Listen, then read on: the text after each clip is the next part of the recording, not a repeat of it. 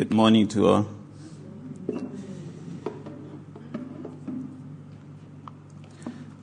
Today I would be speaking on repentance and forgiveness. This is one of the sermons that everyone, I think, would be challenged preparing it because whatever you read or whatever you think about challenges you or pointing fingers to you. But at the same time, repentance and forgiveness is one of the values for us as a Christian that we cannot get away from. And so we have to deal with it, and we have to embrace it. We have to get to love it. Last week, John was speaking to us about how we should put God first. And the issue of repentance and forgiveness is a sort of something from the heart of God, just because of that Adam and Eve in the Garden of Eden did not put God first. And so in that sense, for us to continue to put God first, we need to remind ourselves of repentance and forgiveness as one of the core value of our work as Christians. And of course, the subject of repentance and forgiveness is so broad, we can spend the rest of our life to talk about it without really going to in depth with it.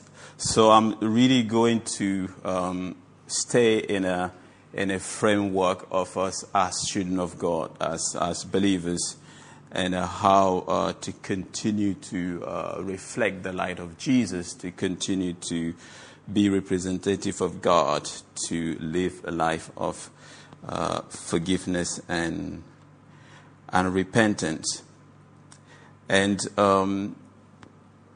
as John was reminding us last week that we need to put God first as we begin this series of the things that we need to put in our bag, the things that we need to pack. Putting God first is admitting that God is perfect and He understands reality better. He knows us better. And putting Him first in our relationship with Him would give us what we need to live a life that pleases Him, because for us as a human, we are not like God. We are not perfect. We are fallible. We are sinful. And we are broken people living in a broken world. And so putting God first is that admitting every day, God, I may have got wrong here. I need you to make the way. And as I mentioned earlier, that it's all about sin. So it doesn't make sense to talk about repentance and forgiveness if we don't look into the problem of sin. And so repentance and forgiveness are needed because of the brokenness that's brought to us by sin. And I was reading about this sermon and reflecting. I like one of the author who puts sin. He described the sin a bit like what leprosy can be for the body, for the flesh. And so sin for our soul is a bit like what leprosy is for the body. So leprosy begins to affect human body at a point that some part of your body is not responsive anymore, and then you start losing some of your members, and it affects. And at some point, part of our body is paralyzed just because of the effect of the leprosy. And so in that same sense, that's what sin does to our soul, to our spirit. And God has created us human in His image. so that we would have a communion with him, so that we would reflect who God is. And what sin does, sin comes a bit like that leprosy in our soul, and then begin to affect us in such a way that we don't look at reality as God wants us to see. So sin is not simply a bad behavior which is attached to a good person. Sin is rather the motivation behind the behavior. Sin is a bit a distorted perception of reality because our soul is not whole as God designed it anymore. So we're not able to see reality as we should. So things that are wrong, it becomes acceptable. This is what sins. It's like you accept that inner motivation in you that you're committing something wrong, but you don't fit it as wrong. This is what sin is, and the biblical expression of sin is missing the mark. So we've been watching football. I suppose we've been watching. Sorry for the ladies who are not that much interested in football. As some of the games has led to shooting penalties. And so sin would be like missing the goal, like not scoring that penalty that everyone was expecting. And so the Bible talks about sinning as that missing to do what God wants you to do. It's like everyone, millions of people expect you to score that penalty, and then you just throw it anywhere. And everyone talks about it in the news the next day because the game wasn't enjoyable. But in terms of sin, it's a matter of life and death. And I would like to read a text in Luke chapter 1 where we see interaction between Elizabeth and Mary. And I like that passage especially because for me it reflects what a human being should be like. It reflects a human in a way that God created them with a pure spirit, with a pure soul that would be able to discern what God wants, that would be able to discern spiritual things. And we see this really playing out in interaction of Mary and Elizabeth in Luke chapter 1, verse 39 to verse 49. I will read just a few verses in it. At that time, Mary got ready and hurried to a town in the hill country of Judah, where she entered Zechariah's house and greeted Elizabeth. When Elizabeth heard Mary's greetings, the baby leaped in her womb, and Elizabeth was filled with the Holy Spirit. In a loud voice, she exclaimed, Blessed are you among women, and blessed is the child you would bear. But why am I so favored that the mother of my Lord should come to me? As soon as the sound of your greeting reached my ears, the baby in my womb leaped for joy. Blessed is he who has believed that the Lord would fulfill in his promise to her. And so what we see here in these interactions, we see the communication between spirit, between souls that is really dedicated to God. And you have this beautiful image of babies sensing the presence of God, sensing the Spirit of God, and a way that they can communicate with each other through other people.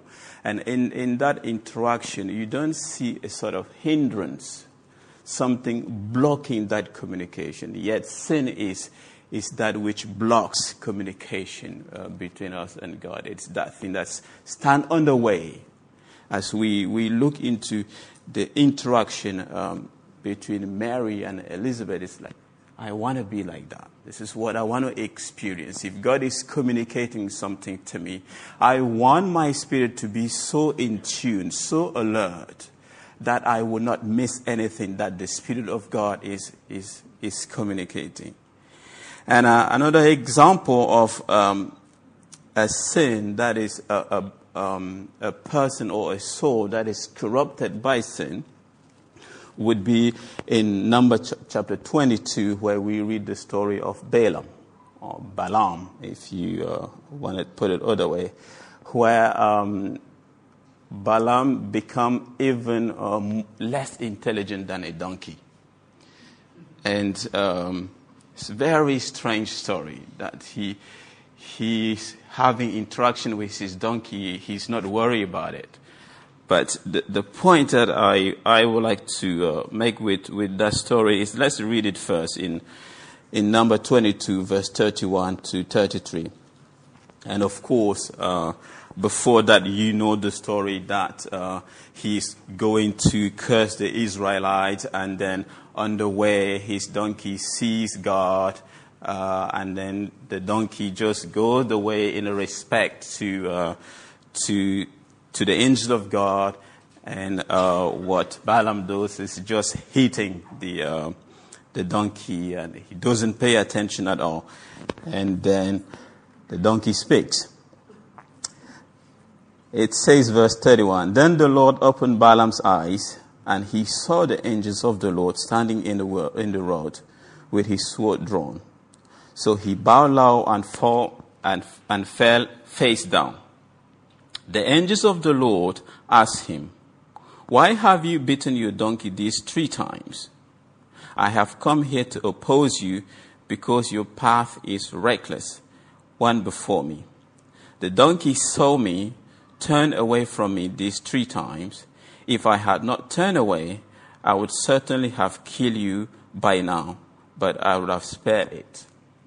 So what the text says is like, the donkey is much useful to me than you. It's like, I would preserve the life of the donkey and just kill it. So this is what sin does to our soul. It's really put a veil in such a way that we're not able to see that reality anymore. The things that God created in us, that image of God in us, is somehow dead. It's a bit like the battery of it is dead. It cannot do anything anymore. And so this is what happened to Balaam. Because of the recklessness in his sinful life, he's not even able to see things that are obvious to animals. And God says to him, the donkey says actually, have a bit of sense. Have I not been your donkey all this time? Have I ever behaved like this before? You know, why do you keep hitting me? And that story is fascinating in a way that sin can make us to become less than an animal. Not that I had something against animals, but in this text, it's like animal fears God, and the sin in you causes you not to have a regard for God at all. And so sin is that thing we as believers really need to take seriously, and to always have a reminder in our life that it is destructive. And all of us know that the end of it is death, is eternal death.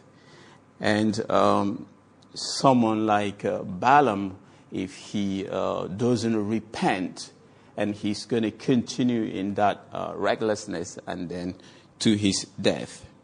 And so repentance here is God's provision for us to have our eyes open, to have our eyes washed away so that we become what God wants us to be again. And repentance is not simply saying, I am sorry.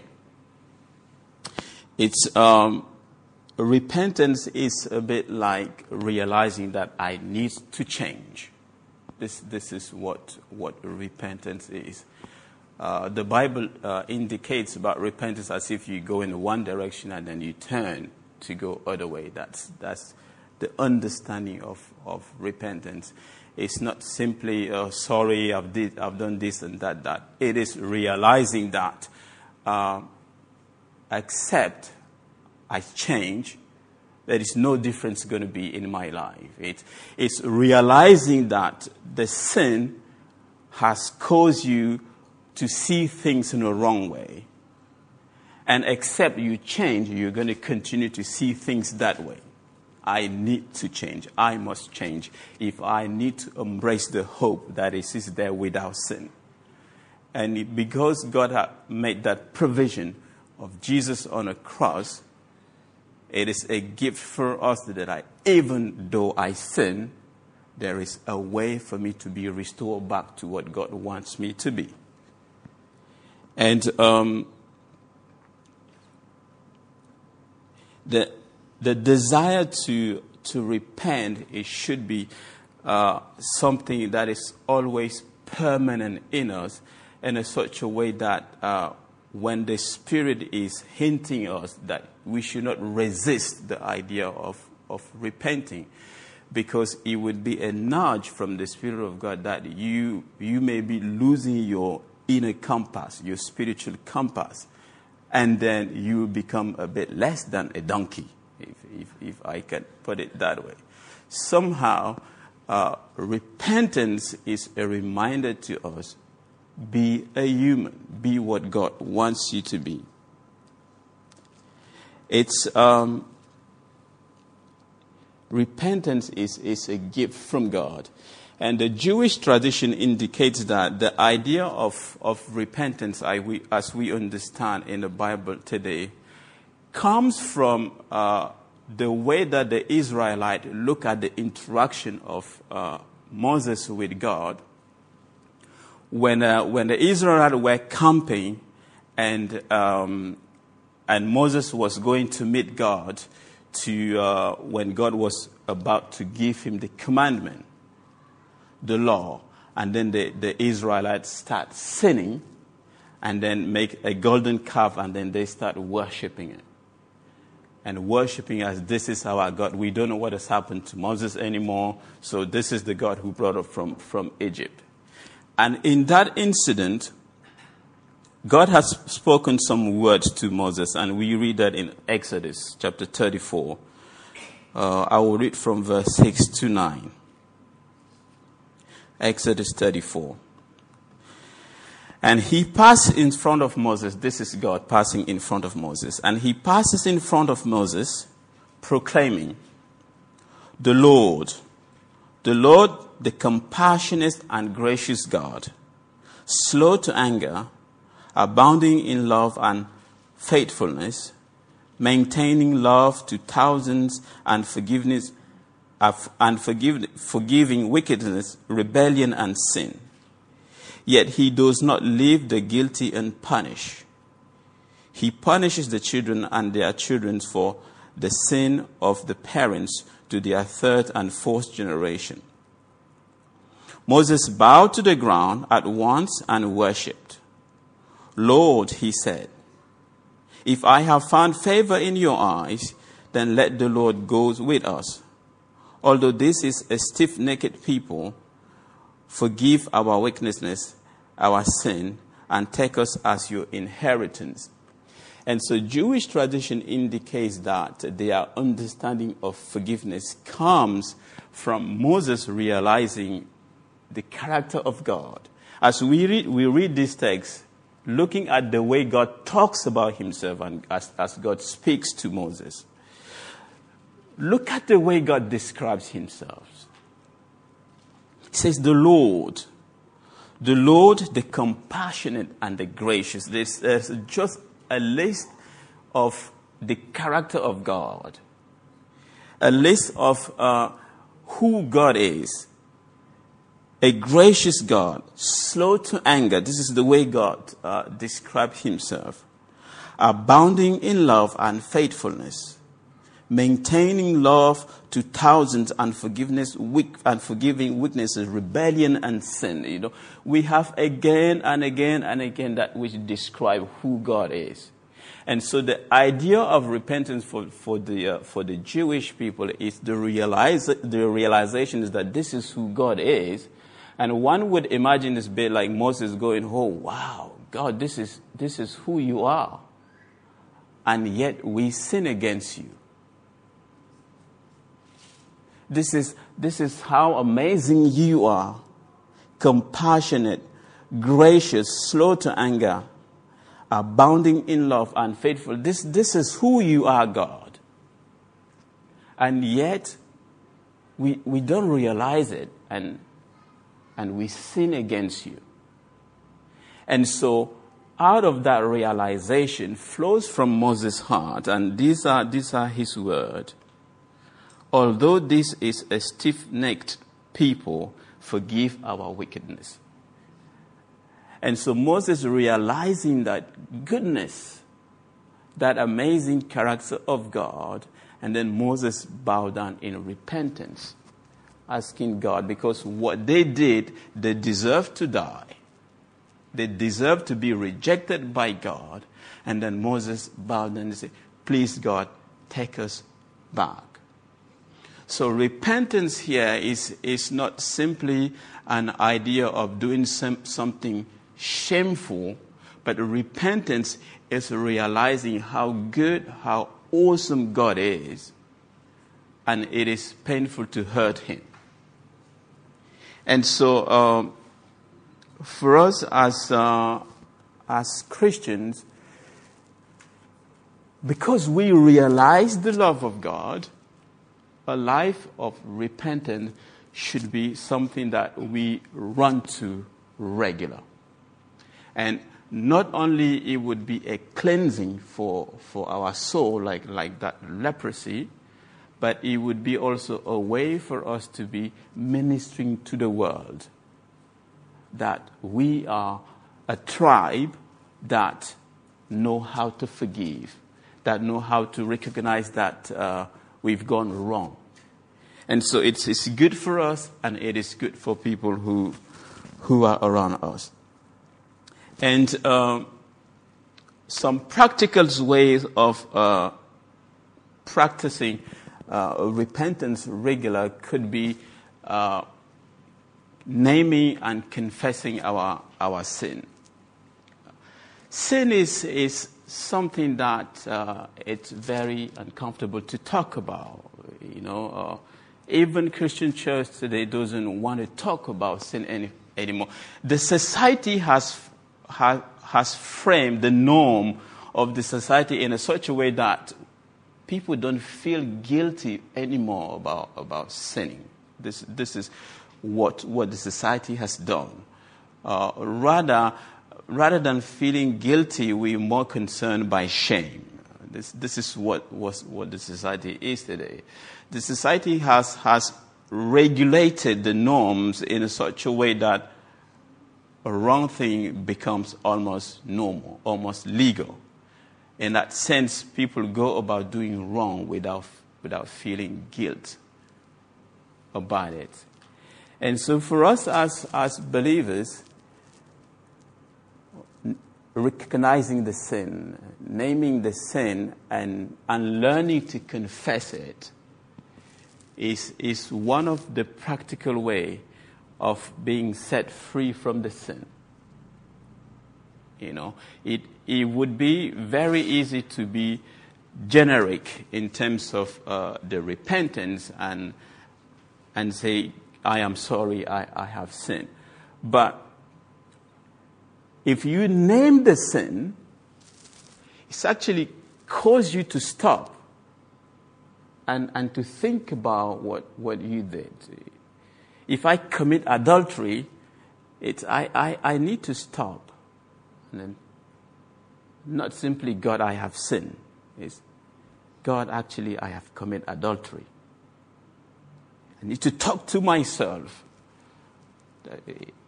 It is not a wrong that I did. I commit adultery. and then learn to confess, it means that you somehow you have to have around you someone that you trust, and then you go to, led by the Spirit, to say that this is what I have done, and I would like you to be witness to what I did. And what you doing there, because the enemy wants the sin that we commit, the enemy wants it to stay hidden or not to be public. And this is why the society today is more concerned with shame than guilt. But the practice of confession is a spiritual strength that would give us that power to always keep God first. And then that was repentance. Forgiveness is also a gift from God. The idea of forgiveness for the Jewish people, it's sort of a legal term for someone who has lent money to someone, and then, or someone who is in debt, and then the person who was actually lent the money would decide to forego that debt. Like, I don't want you to pay me back that money that you owe.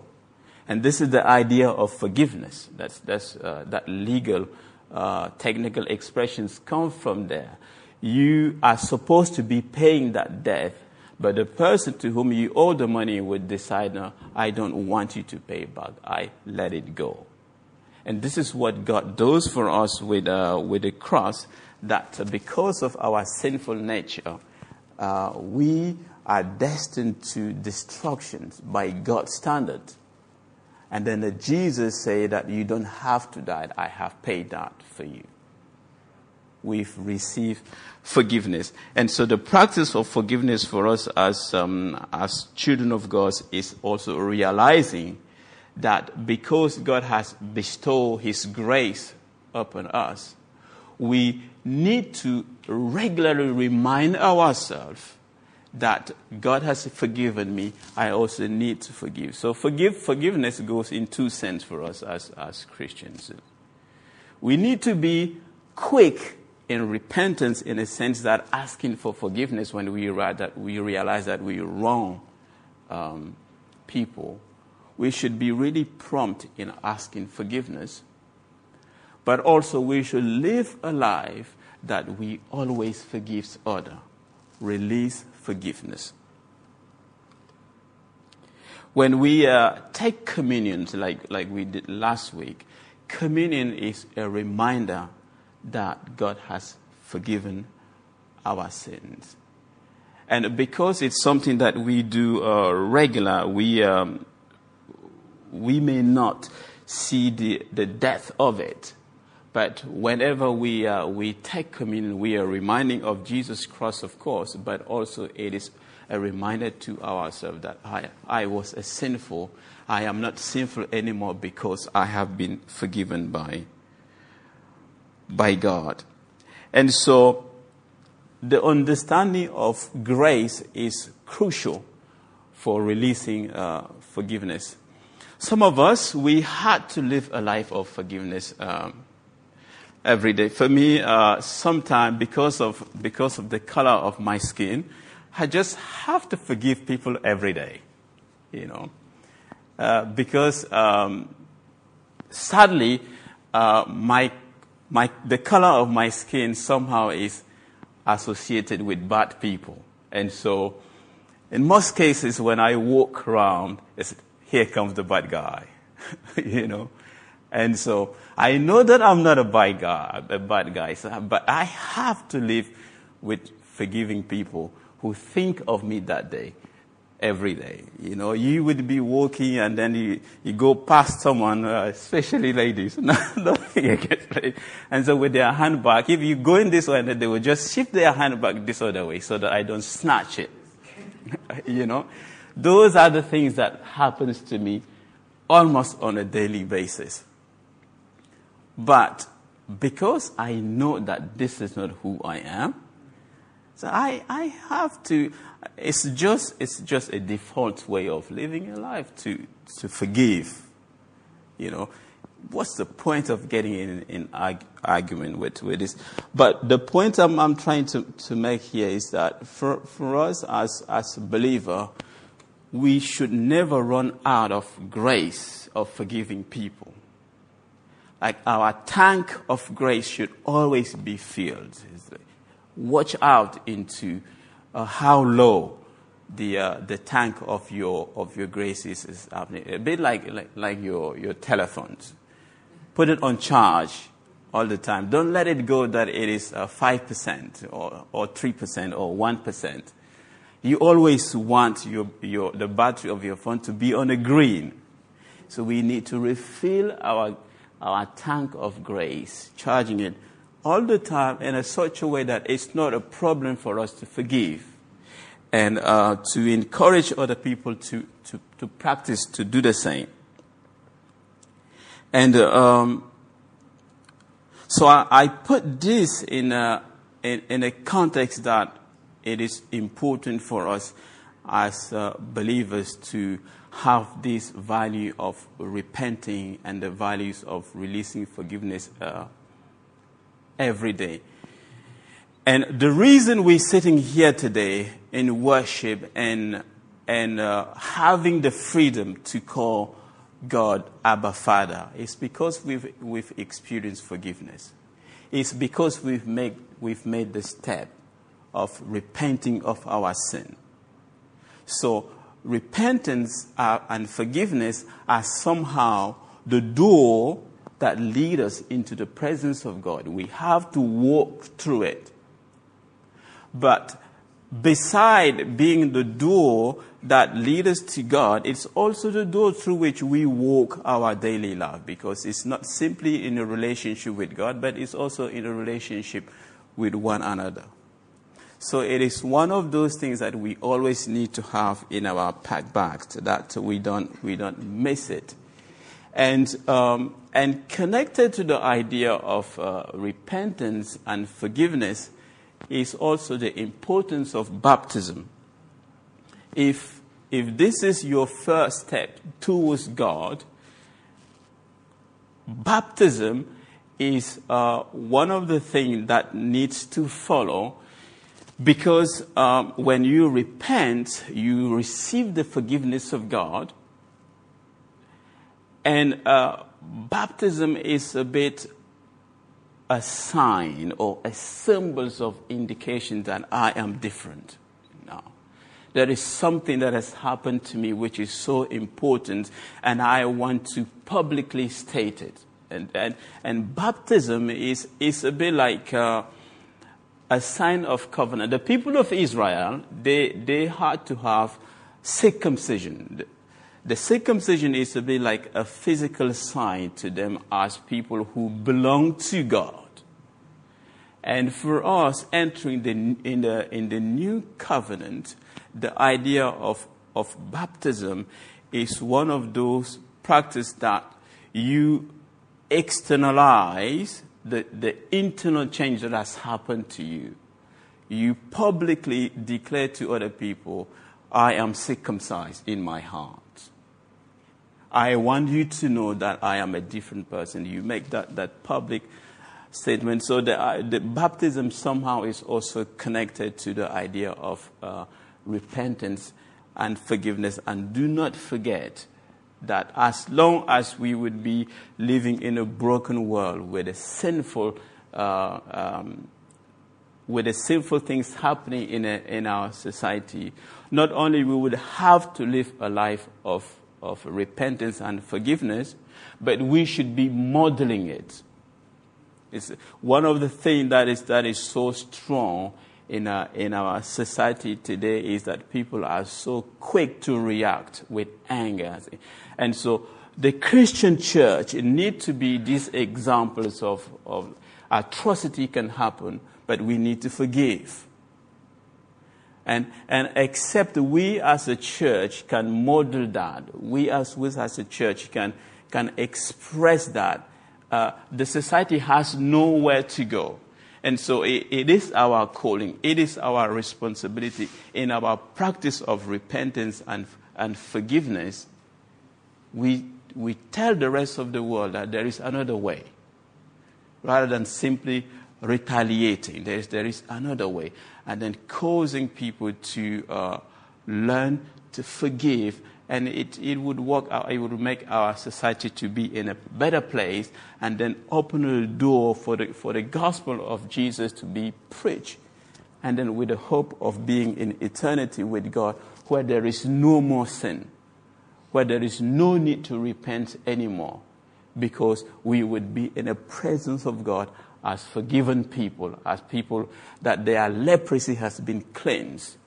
And I like the finish of the story of Naaman, who was a Syrian commander who was with the leprosy. And when he obeyed the voice of God through one of those slaves, and then he went and he dipped himself in the water. And the Bible says that his flesh that was leprous become as the flesh of a child. And so one day, all of us, despite our sinful nature, we are going to be in the presence of God, innocent as a child, where we would admire the presence of God because there would not be any memory, any record of our sin anymore, because God would have washed our leprosy away. Let's pray. Jesus, we want to thank you for your blood, for accepting to make that sacrifice so that we would discover the power of grace and the grace that we need every day to run into your arm in repentance, and a grace that we daily need also to forgive each other and to forgive those who offend us. Lord, these are not easy things. We're not able to do it by our own mind, by our own power. But Lord, we want to ask you to continue to fill the tank of our grace every day, so that repentance and forgiveness should be things that we enjoy. In Jesus' name, amen.